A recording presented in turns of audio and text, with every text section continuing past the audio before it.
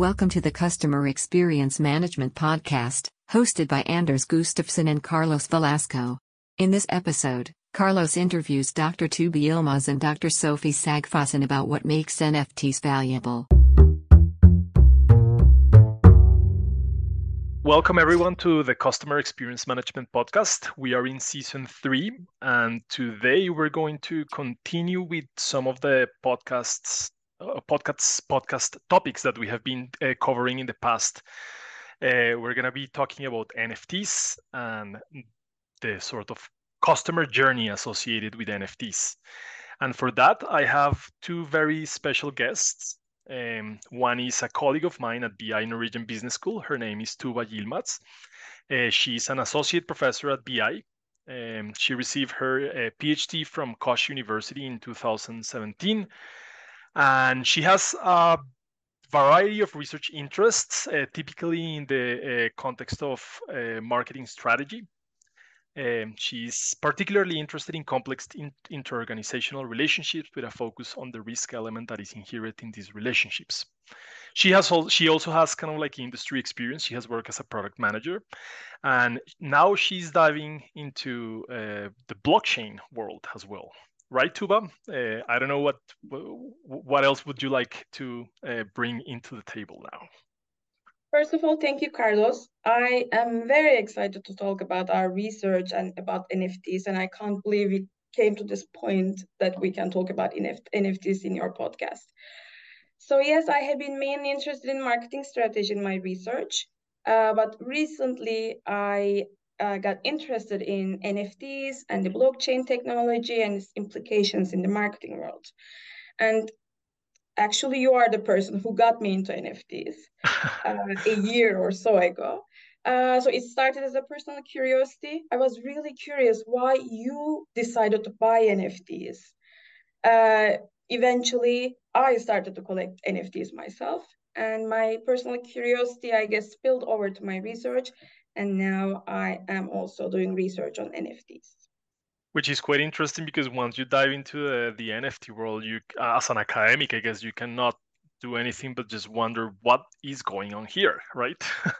And I think that's probably the same case of Sophie Sagfossen, who is also our second guest. Welcome, Sophie, to the podcast. She's an associate professor at Oslo Ny Høyskole, and she's also a colleague of mine. We have worked together. She received her PhD in business administration from Stockholm School of Economics. And she has, broadly speaking, been interested in consumer psychology, how physical states affect people's mental processes and behavior, and how external factors such as communications can influence mental processes and behavior of consumers. She has also become quite interested in technology in the context of consumer behavior, right, Sophie? Maybe you can expand on that. Yeah, sure. Thank you, Carlos, for having us here today. Yeah, it's true. I mean, as the same with everyone else, I got really fascinated by NFTs because they're so novel. At first, you don't understand exactly what it is. It's kind of complex. And that always makes me curious when I don't understand something, because how can something be? We'll get into it, but non-fungible but digital at the same time. This was very intriguing for me. So that's how I started to think about these things. So after that, I started this project with you and then Tuba as well, which is brilliant.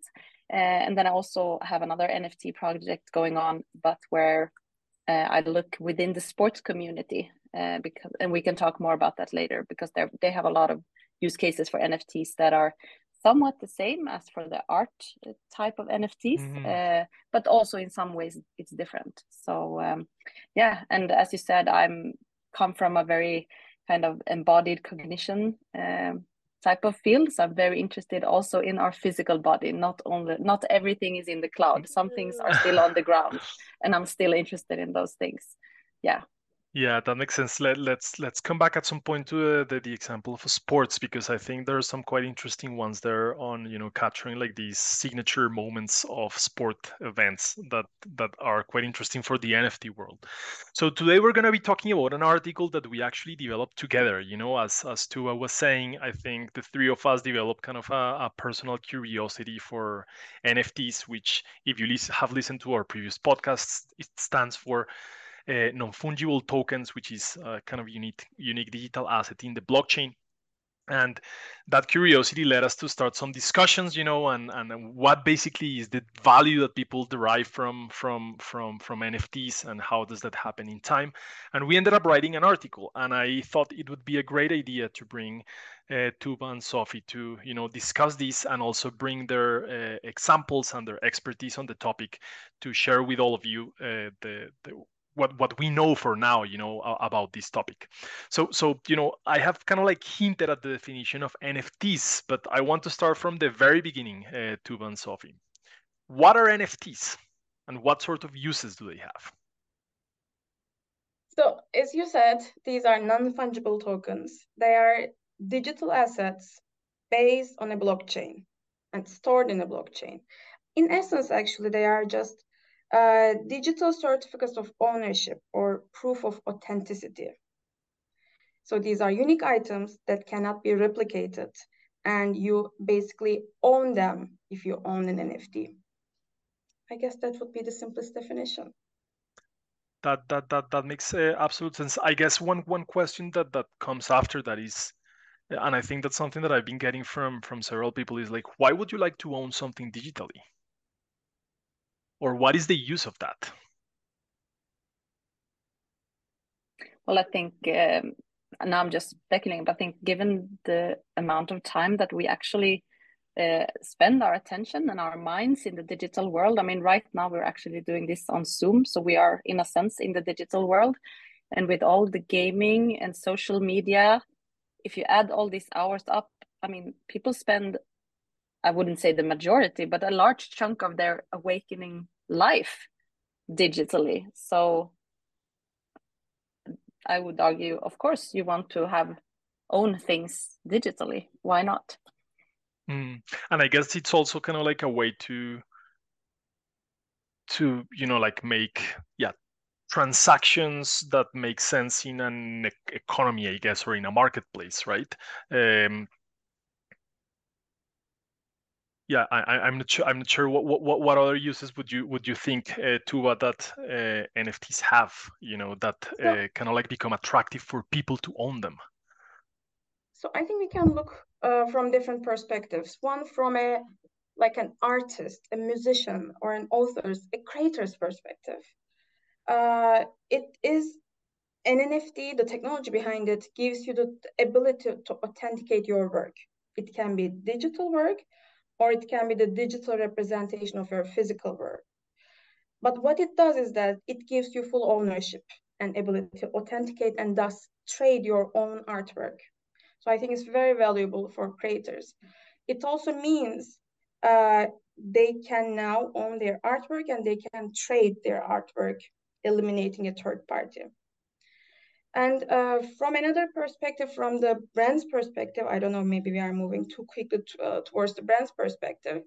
But from a brand's perspective, NFT and the technology again means that it's a new way of engaging with customers. It's a new touch point between the brands and their customers.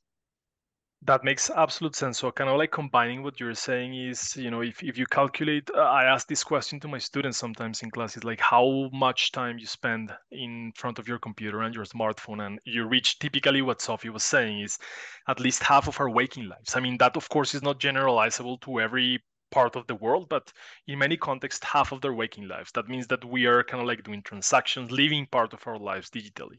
And then if you add what you were saying to, which is, we can authenticate the things that we do digitally, and sort of like trade them in a marketplace, and also brands can capitalize on this kind of like ownership to deliver new experiences. Then it starts making sense that in the digital world we also have ownership. So how are, before we jump into the specifics of the article that we just got accepted in the Journal of Business Research, I will put the link to the article in the bio of the episode. How are NFTs being used by novel digital firms and other types of firms? Because like one of the things that I get, and I'm not sure if you would agree with me, but it's like you have these kind of like two big uses of NFTs. It's like one is the traditional brands that implement new technologies into them, right? But then you also have like this sort of new market ecosystem that is purely digital and as digital asset based. So what are some of the uses? How are they being used by these kind of like two firms?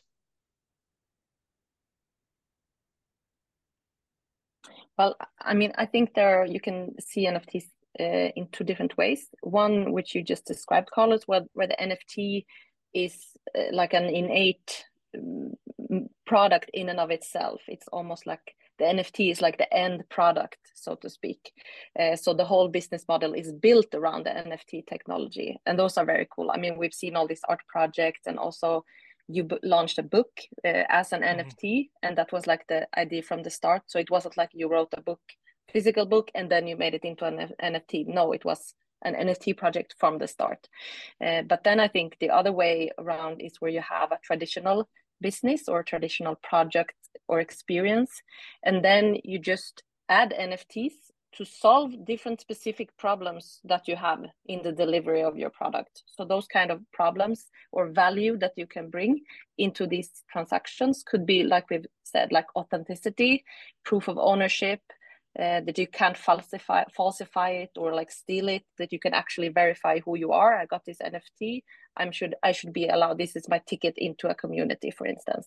And those things, you could just add that onto an existing business, which already exists. But you just use the technology of NFTs as a means to an end more. So by that, I actually speculate now that I think in the future, we haven't seen all the use cases yet, for sure. I think we're just in the beginning. And I also think that some consumers of NFTs will not even know in the future that they're actually owning or consuming NFTs, but they will make use of the properties that the NFTs bring. So maybe it will be their access card into a community. Maybe it will be their proof of ownership of a digital movie or memory, as they have like in the sports business. So I think it can be used for so many different things. And I think you don't need to necessarily understand all of the technology to reap the benefits from it. By that, I got this example from someone at the NFT conference in Colombia Business School in December, and where he said, actually, there's so many technologies, like even the Visa card and the MasterCard that you're paying with, you use it every day, but you don't know how it works. You'd have no idea about the technical systems behind it. You just use it and it works and you're happy. And I think NFTs might be the same for some use cases moving forward. Which is quite interesting, because one of the things that you typically kind of like face when you enter blockchain and NFTs is the sort of like technicalities that you have to go through. You have to create a digital wallet, you have to own certain cryptocurrencies, you have to enter into a marketplace where you need to connect your wallet, and this becomes a little bit like tricky. I was discussing in like 2 podcasts ago with a person that is doing marketing in blockchain in Web3, and what he was saying is that the technology is sometimes not so user friendly, so that's one of the barriers for entry. But what you're saying is perfectly right. Sometimes you drive a car and you don't have any idea of how it works. You're just driving it. So in a way, one of the transitions that needs to happen at some point is the usability transition, where people kind of like don't necessarily understand all the technical aspects of blockchain or NFTs, but they can actually access to their benefits, right? So one of the things that you said, Sophie, and links directly to our article, and is value. What is the value of NFTs? And I think that was probably one of the questions that got us together to start thinking, right? Because when you read the newspapers about or articles on the web about NFTs, what you typically get is somebody paid $2.3 million for a picture, a JPEG or something like that. So I guess the three of us, or at least I'm talking for myself, but I know a bit on your behalf as well, we started wondering, like, why would somebody pay $2.3 million, for an image. It doesn't make any sense, right? So, or maybe it makes sense, I guess, if you see it from an art perspective, and that it's kind of like a unique thing and you have ownership of it. But for many people, it didn't make much sense. But once you start diving beyond the headline of the newspaper article, you start realizing, well, it's not that simple, right? So I want to start from a kind of like fundamental question for you guys, which is, what is value? And then once we answer that question, I want to move to the question of, what is the value of NFTs? Carlos, it is such a difficult question. I wouldn't know what to say what is value. But I guess what I can say is that value lies in the eye of the beholder. So that would be the only definition I could make. So again, as you said, we were trying to understand, did these NFTs create value out of thin air? Why are these people buying these items? Why are they liking these items? And again, we realize that it is really in the eye of the beholder.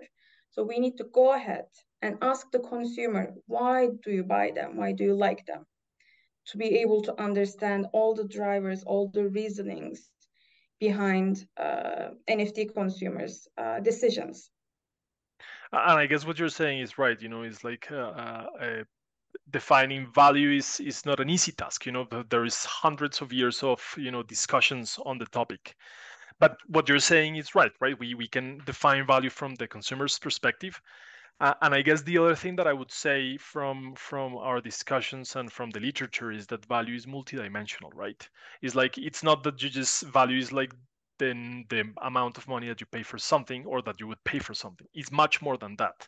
So that simple newspaper headline of $2.3 million has behind a bunch of different things that people value that actually make it that worth. Would you agree with me on that?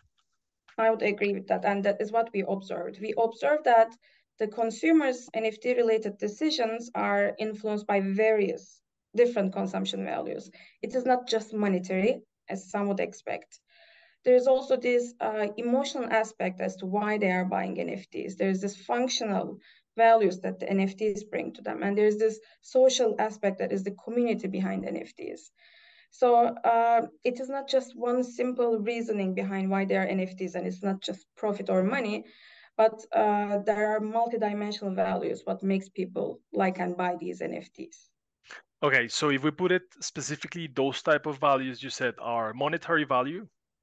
Then we have emotional value, which I guess one example would be, I don't know, you have these jacket that you love, and you have been using it, traveling with it, and then somebody else comes and tells you, hey, we can trade these two jackets one for the other. They are exactly the same, but the one that you have traveled with, that you have experience with, has a personal value to you, right? Like an emotional value. So it's not the same worth as it would be the other one. And we also have social value, I guess, right? And we have functional value, the sort of like the extent to which somebody delivers a specific function to you. And am I missing something? No, No. those are all Okay. the four buckets of value. Okay, at least according to one of the models that we use in the article, right? These four parts of value. But how does value unfold, Sophie, in the NFT journey? Like, first, I guess, what is the NFT journey? In this article we talk about a journey that people go through when they interact with NFTs, and how value unfolds throughout this journey. So what is this journey, and how does value function there? Well, I think I'll let Tuba answer like the journey of the NFT, because you described it so well before.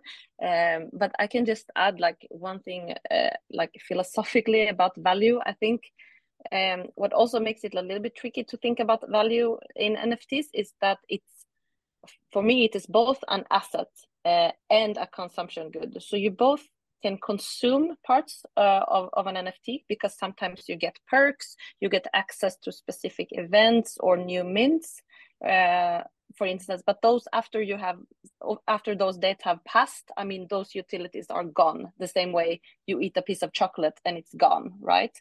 But in addition, it's also an asset, and an asset is something that keeps value or has the potential to keep value over time. And I think that is why it's interesting for us to look at the customer journey, because it's not only interesting to see what is this NFT or piece of being valued just at the purchase moment, because it doesn't stop there. It's an asset, and it has potential to keep the value over time. And that value can, of course, increase, or it can go to zero. Of course, very risky. We're not making investment advice here, by the way. Yeah, that's a good clarification. Thank you for that, Sophie. So, what can we say about the journey? Because this is something that many people don't are not necessarily aware of it unless they are invested into the NFT world. So with NFTs, like any other assets, I guess, the decision making occurs in several stages. So first, the consumer needs to find an NFT that they like, and they look at the social media or the secondary market or a project websites to this. And this is the preference development stage. It is the pre-purchase stage. And next, they will decide if they want to mint or buy an item in the secondary market. This is the purchase stage. And after the purchase, we are not done with the customer journey. There's also post-purchase customer deliberations, meaning the customer needs to decide if they want to hold on to these NFTs and how long they want to hold on to them for, or they want to sell these NFTs. Why do we separate them, and why it is important for us? Because a marketer needs to distinguish between these different stages and understand what drives each stage. So if we know what the customers are looking for at every stage, we can then develop our strategies accordingly. Otherwise, it would be just a big list of drivers that make customers value an NFT, and we wouldn't know how to attract customers at different stages in their journey. That makes absolute sense. And I guess the customer journey is also a very good way to approach this thing that we were talking at the beginning, which is, how a traditional firm uses NFTs and how an NFT native company uses, NFTs in their journey, right? Because if you go to a company, the company or a traditional firm, it will have its own kind of like customer journey specified, and NFTs will be a touch point within that journey, whereas NFTs are the center of the journey in digital native companies that use NFTs kind of like as their core product. Maybe we should identify or just mention all the drivers that we found, because now we've mentioned the value dimensions: monetary, functional, emotional, and social. Mm-hmm. And we have touched a bit on the drivers, but we have actually not listed them. So maybe would you mind if I just do that so that the listeners know definitely exactly what we're talking? But before you start, so for our listeners, one of the things that we did in this article was to identify different drivers of different drivers associated with the different stages of the customer NFT journey, and that's what Sophie is going to tell you about now. Like, what are those drivers and how they relate to value? Yeah, so the first one that came up in all stages, and we can talk about later how the different stages differ, but the monetary value, it has a driver called investment. So into that bucket went a lot of different words and reasonings, but they all relate to investment of some sort. It's about profit, it's about long-term investment, short-term investment, and so on. Then we have the functional drivers, and then we have three different, actually. We have technology, ownership, and utility. So technology are all the specific, I would say, technological solutions that an NFT can bring. And then we have this feature of ownership, that you can actually verify that you are the owner. It's on the blockchain, and you cannot tamper with this information. And as a third functional driver, we have utility. And here maybe you can help me out and give me some examples of utilities. So yeah, utility, I guess, could be multiple different things. For example, I'm now in a project that you start collecting different NFTs, part of the world of that specific digital firm.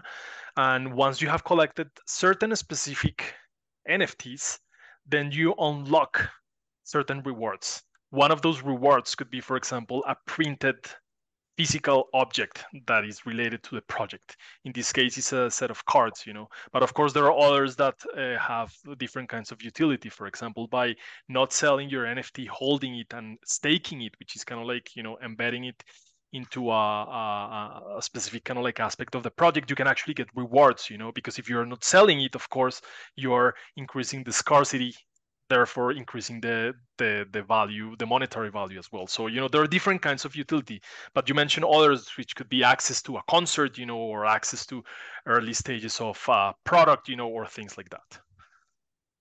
Exactly. So utility could mean a lot of different things, and they're very project specific. I think we can all conclude that.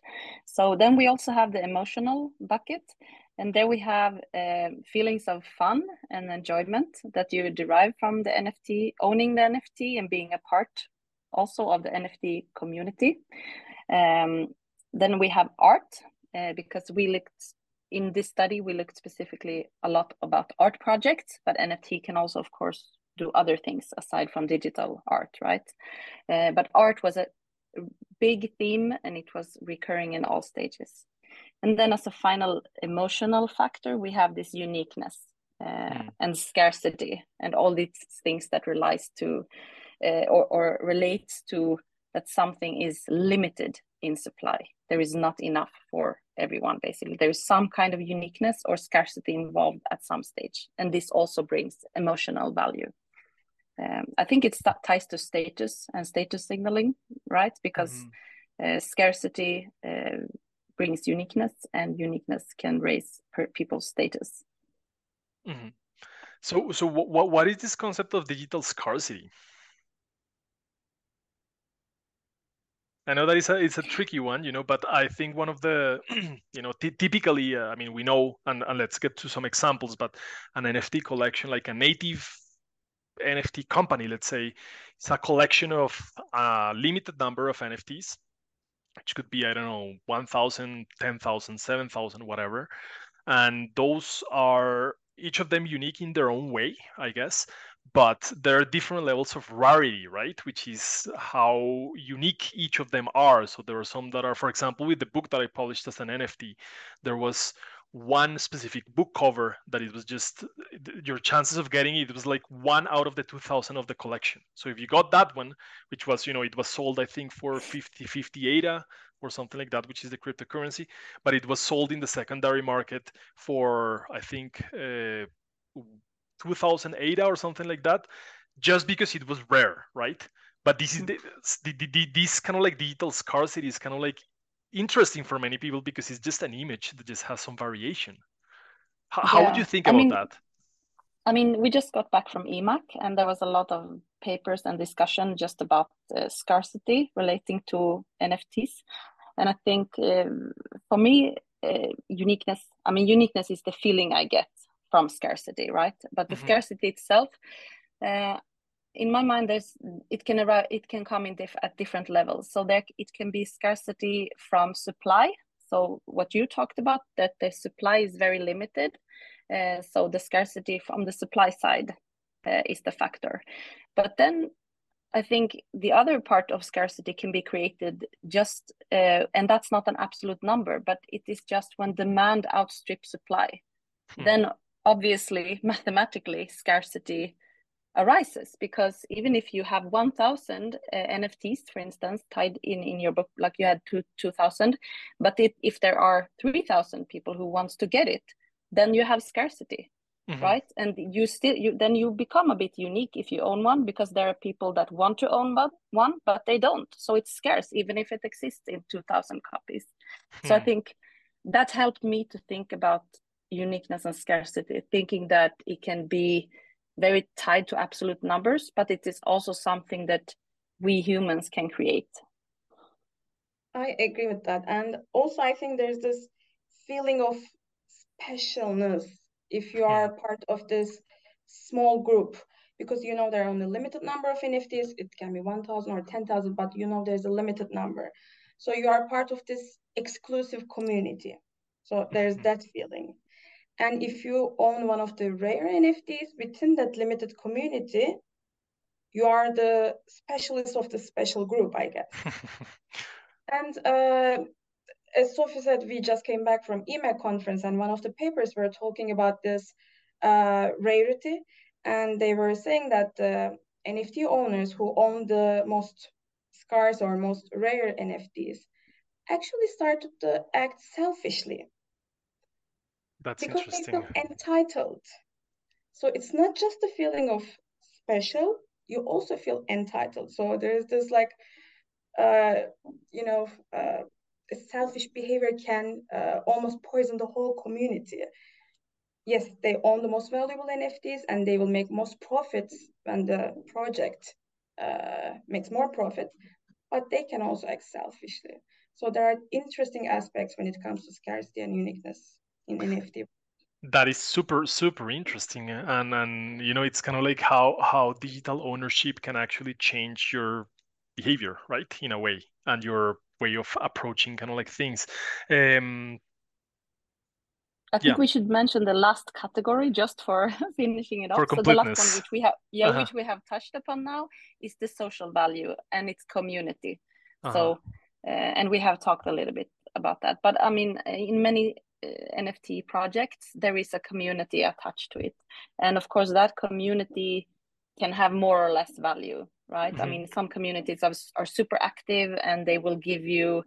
As a part of that community, you will have voting rights, so you can influence the future projects and the roadmaps and so on. But in some, I mean, for some, the community doesn't matter that much. I mean, it all depends on what the other members are and what the project is about. But the community played a part. But and tell me if you would agree with me, but I think the community is kind of like a key aspect in particular for the technology itself, right? Like blockchain technology is decentralized, right? So in a way, the how I like to think about NFT native companies is that, you know, once you buy the NFT, is like you're buying share of the company, and you have voting rights, and you have kind of like a participation within the future of the community, right? And therefore, you know, it's quite important how the community behaves and acts and interacts and creates kind of like a desirable environment for continuation.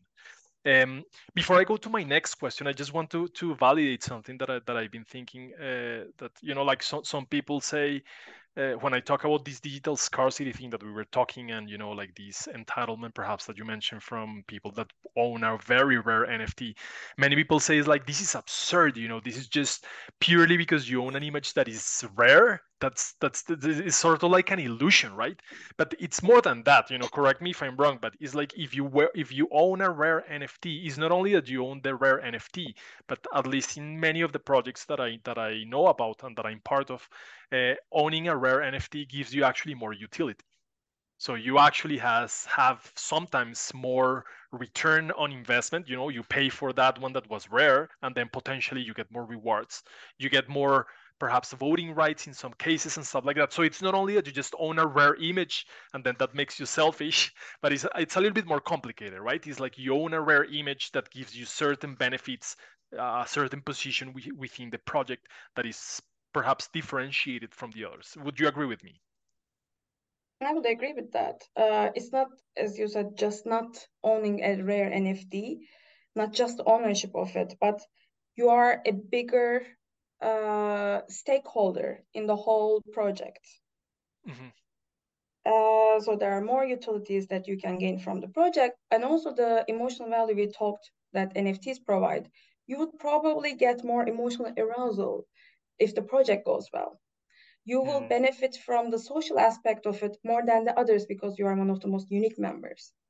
So almost all value dimensions, you actually benefit more if you are one of the holders who hold the rare NFTs. That makes absolute sense. All right. So, Sophie, you mentioned some of the key drivers that we identify. How do these drivers change throughout the NFT customer journey? And I think this is a bit of a complex question, and our data reflects it in itself, right? It seems that, you know, like the monetary value is typically what drives people into the projects. I'm gonna get rich, kind of thing for some people, or at least they see a potential. But then that starts changing throughout the journey, right? Like on the journey, as Tuba was mentioning as well, it typically involves like these three stages. You develop some preferences and kind of like some project, then you move on to the purchase stage where you just make the purchase, and then you either hold or sell the NFT. So how do these drivers change throughout that journey?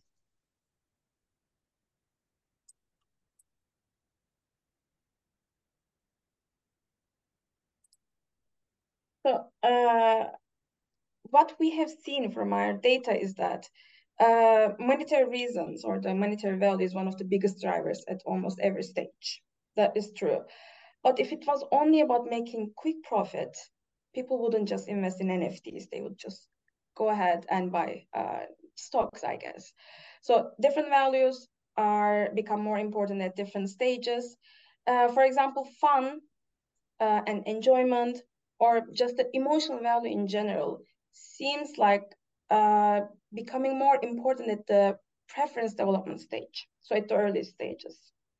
Also, we see that community building aspect of the NFTs is more important at early stages compared to the later stages. So it seems like if you want the people to, if you want to attract people to your NFT projects, if you want people to develop a preference for your project, you should maybe focus on this emotional aspect of it and the community aspect of it.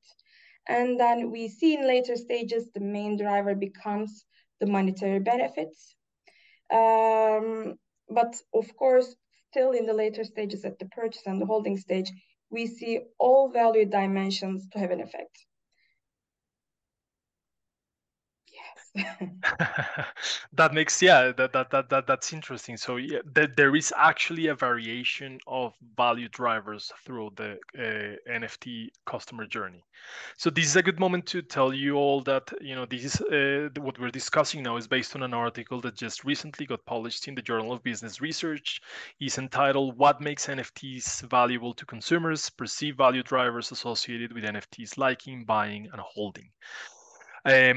One thing that I want to say before we move to the next question is that one of the interesting things about this article, in my opinion, but I'm not sure if you guys would agree with me, is that we kind of like give a temporal dimension to value drivers throughout the journey.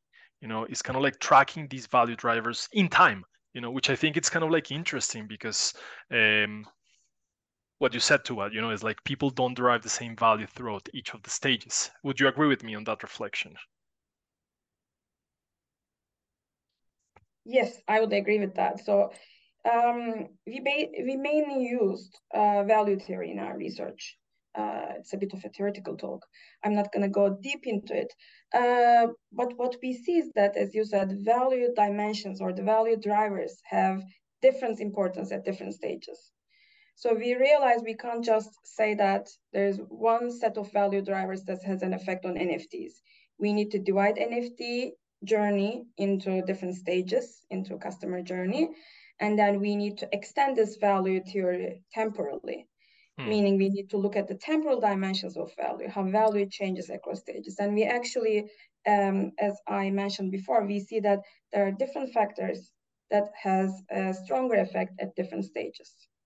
Which gives a more complex and nuanced view, I guess, on the newspaper headline of people paid $2.3 million for an NFT, right? It's not that they just pay that because whatever. It's because there is actually a process of value creation in the background that spreads throughout the journey that people have with a specific NFT as digital asset, I guess. Sophie. Yeah, I mean, just as a few like examples of our findings, like technology, for instance, that was rated as more important in the liking compared to the holding stages. So it's also a concrete example that technology is important, but more in the beginning than at the later stages. For what reason? I mean, we don't know why that is the case. That is for someone else to look at, like why all these things happen. Another one is that utility was considered more important in the purchasing and holding compared to utility was considered more important in the purchasing and holding stages compared to the liking stage. So it was more important at the later stages compared to at the beginning. That was kind of surprising to me. I don't know why that would be the case. But I guess there is something that makes sense of that, which is like, if you're receiving some sort of reward, toward the end, you just don't want to sell, probably. You just want to hold it. So it might be the case that that's kind of like a differentiating factor there. But let me, like we have been talking up until this point very theoretically, right? It's like, what is value? What is the customer journey? How value drivers change throughout the journey? What are some examples of projects that you know? And I think this is a good moment also to bring in the sports examples that you mentioned at the beginning, Sophie. What are some projects or examples? And I guess we can divide them into like the native NFT projects, and maybe if you have some as well, how brands are using NFTs to create value.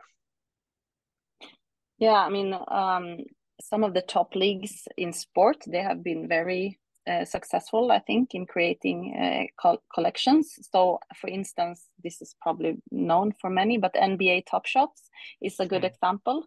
And for those who don't know about it, I would say it's for the whole NBA league, and it's they have a platform of their own where the trading goes on, and it's corresponding to baseball cards in a sense, but it's more than that. But if you take that kind of basic features that you collect cards and then you can trade them between the other members of the platform. So in that sense, it's the same, but then there are other layers on top of this. So like you have mentioned, if you own certain of these NFTs, you get access to new ones and new drops that are coming if you happen to own a certain NFT.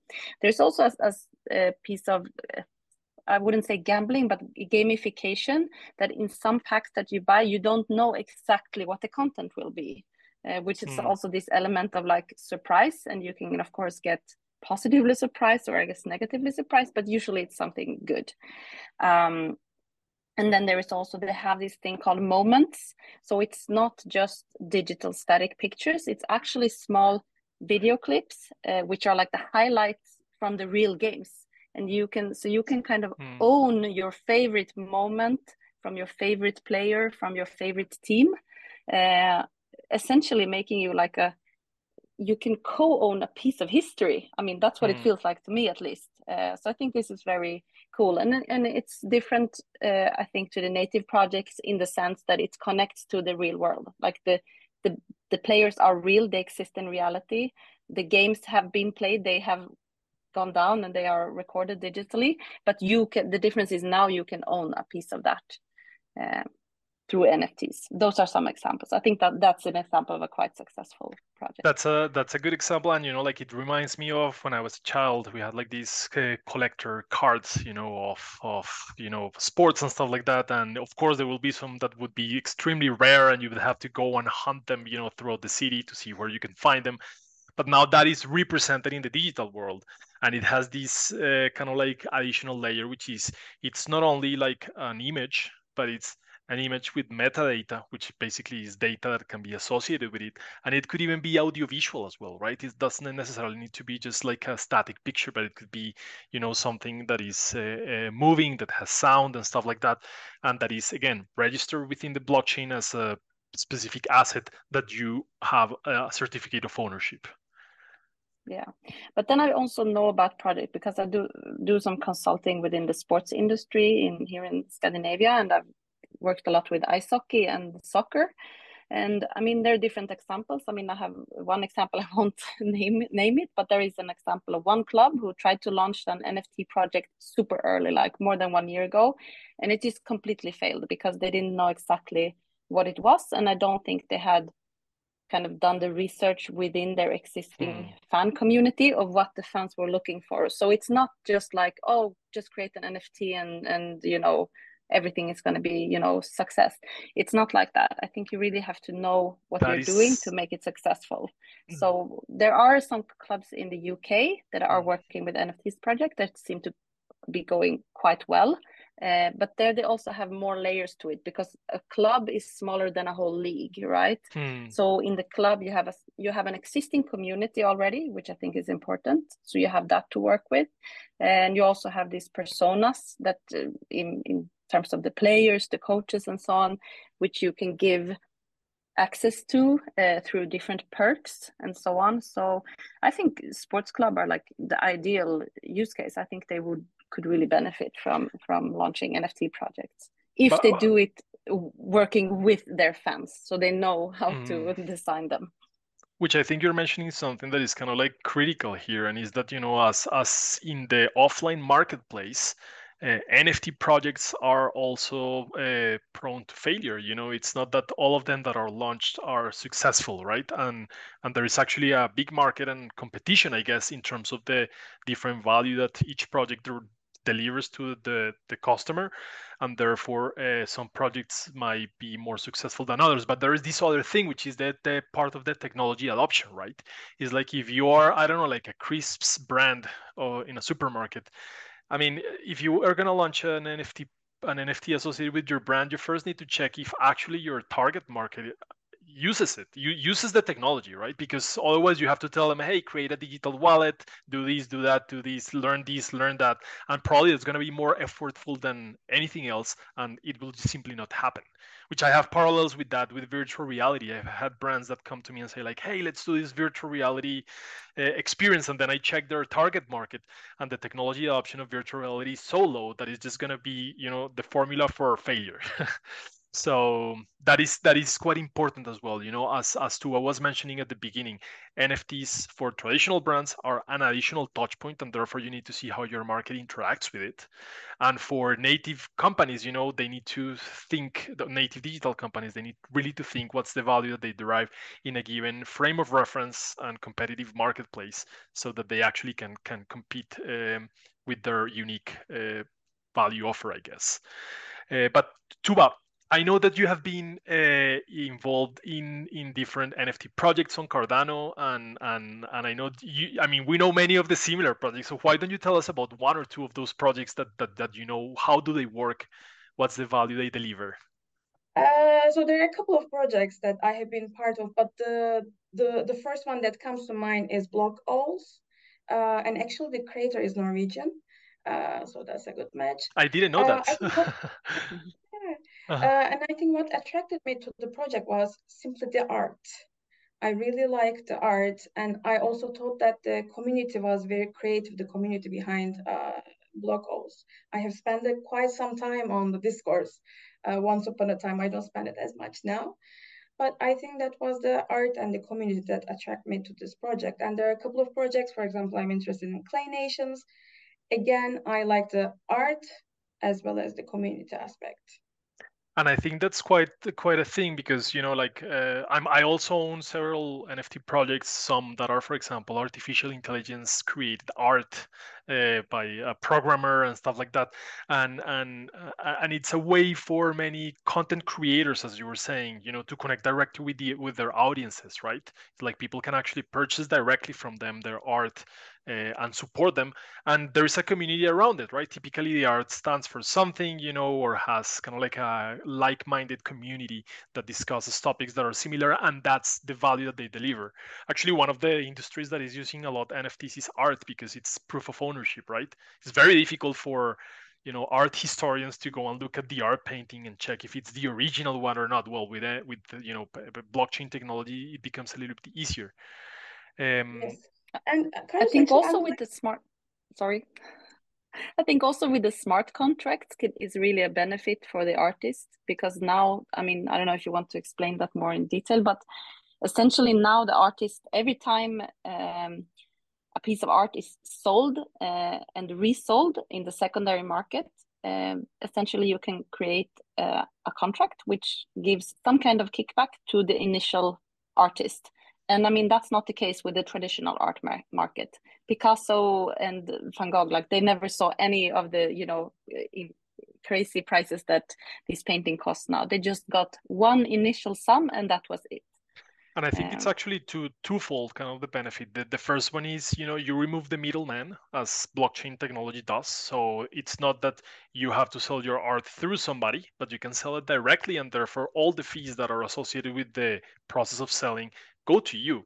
I can speak with the experience of this, like with my book, the publishing industry, typically you go through a publisher and then you publish the book, but of course the publisher takes a big chunk of the income of or associated with the project, because they are dealing with most of the things. But when I published my NFT book, that was removed. So I got basically the fees myself.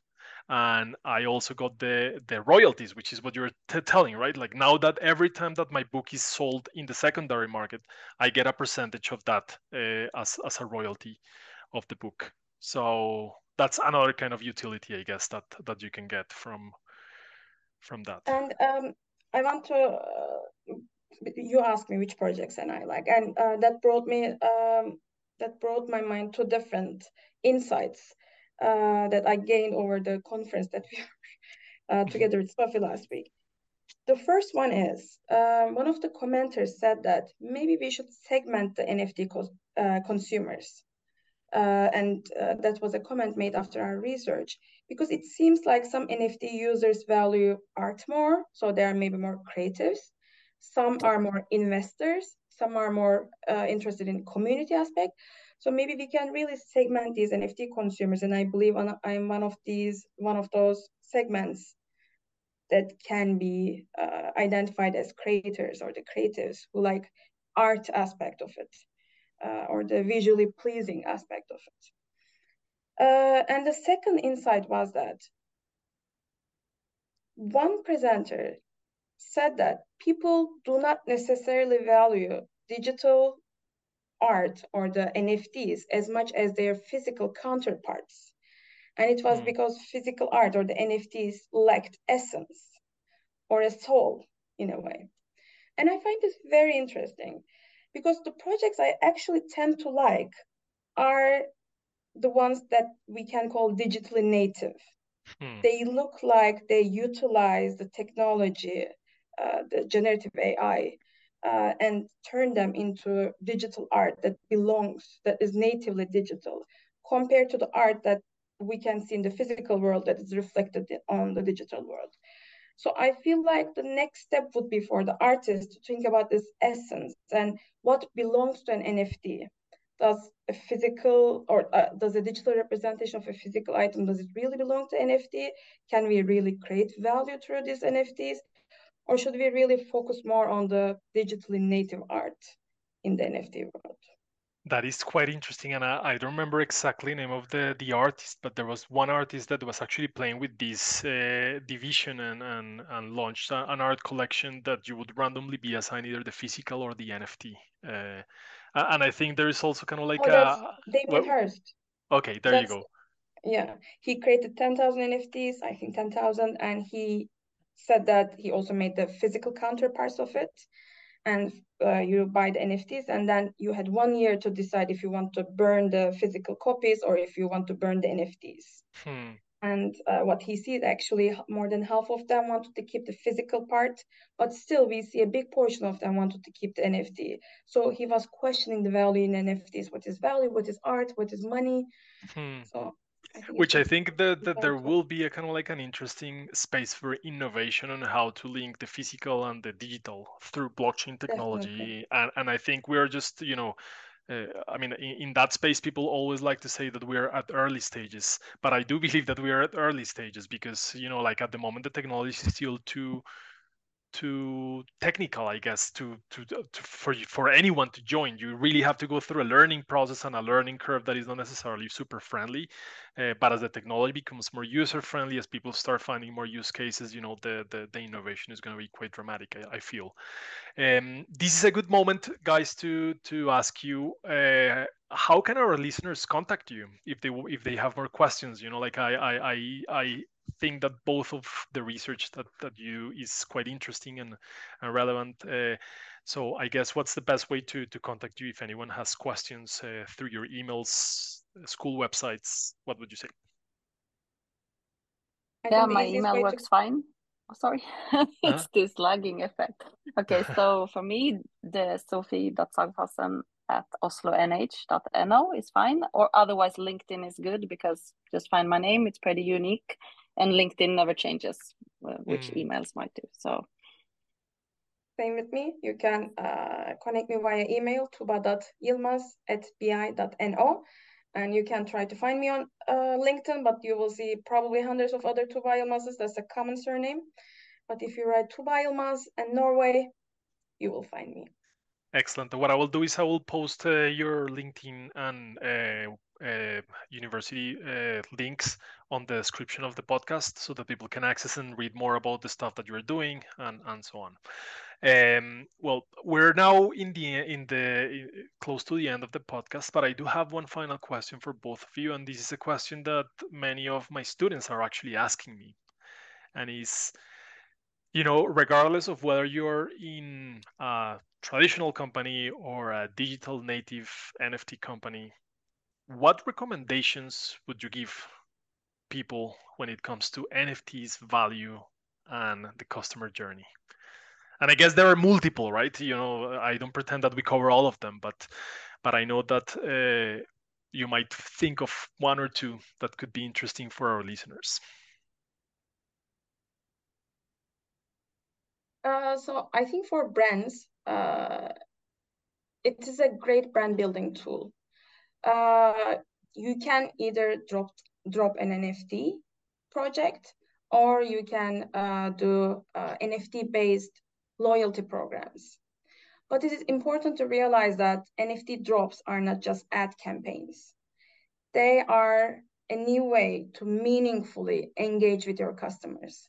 They are a new digital touch point with your customers. So the companies really need to utilize these spaces. And we have seen a couple of successful examples in the last years.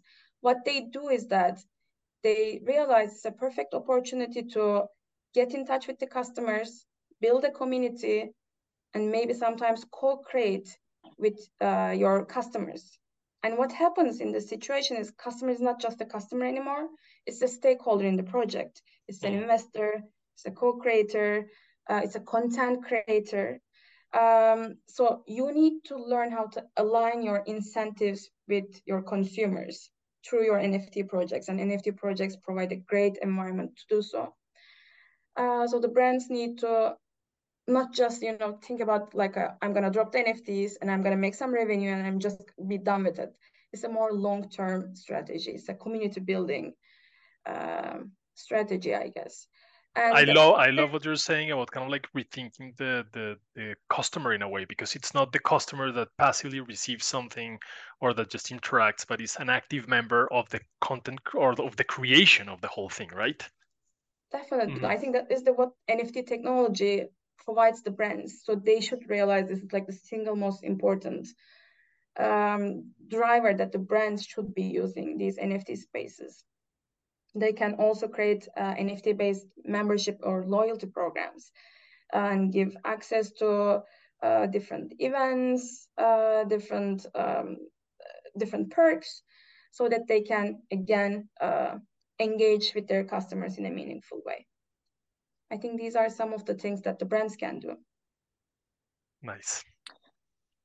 Yeah, I actually have the same answer regardless if you're an established brand or if you're like a Web3 native company, startup or whatever.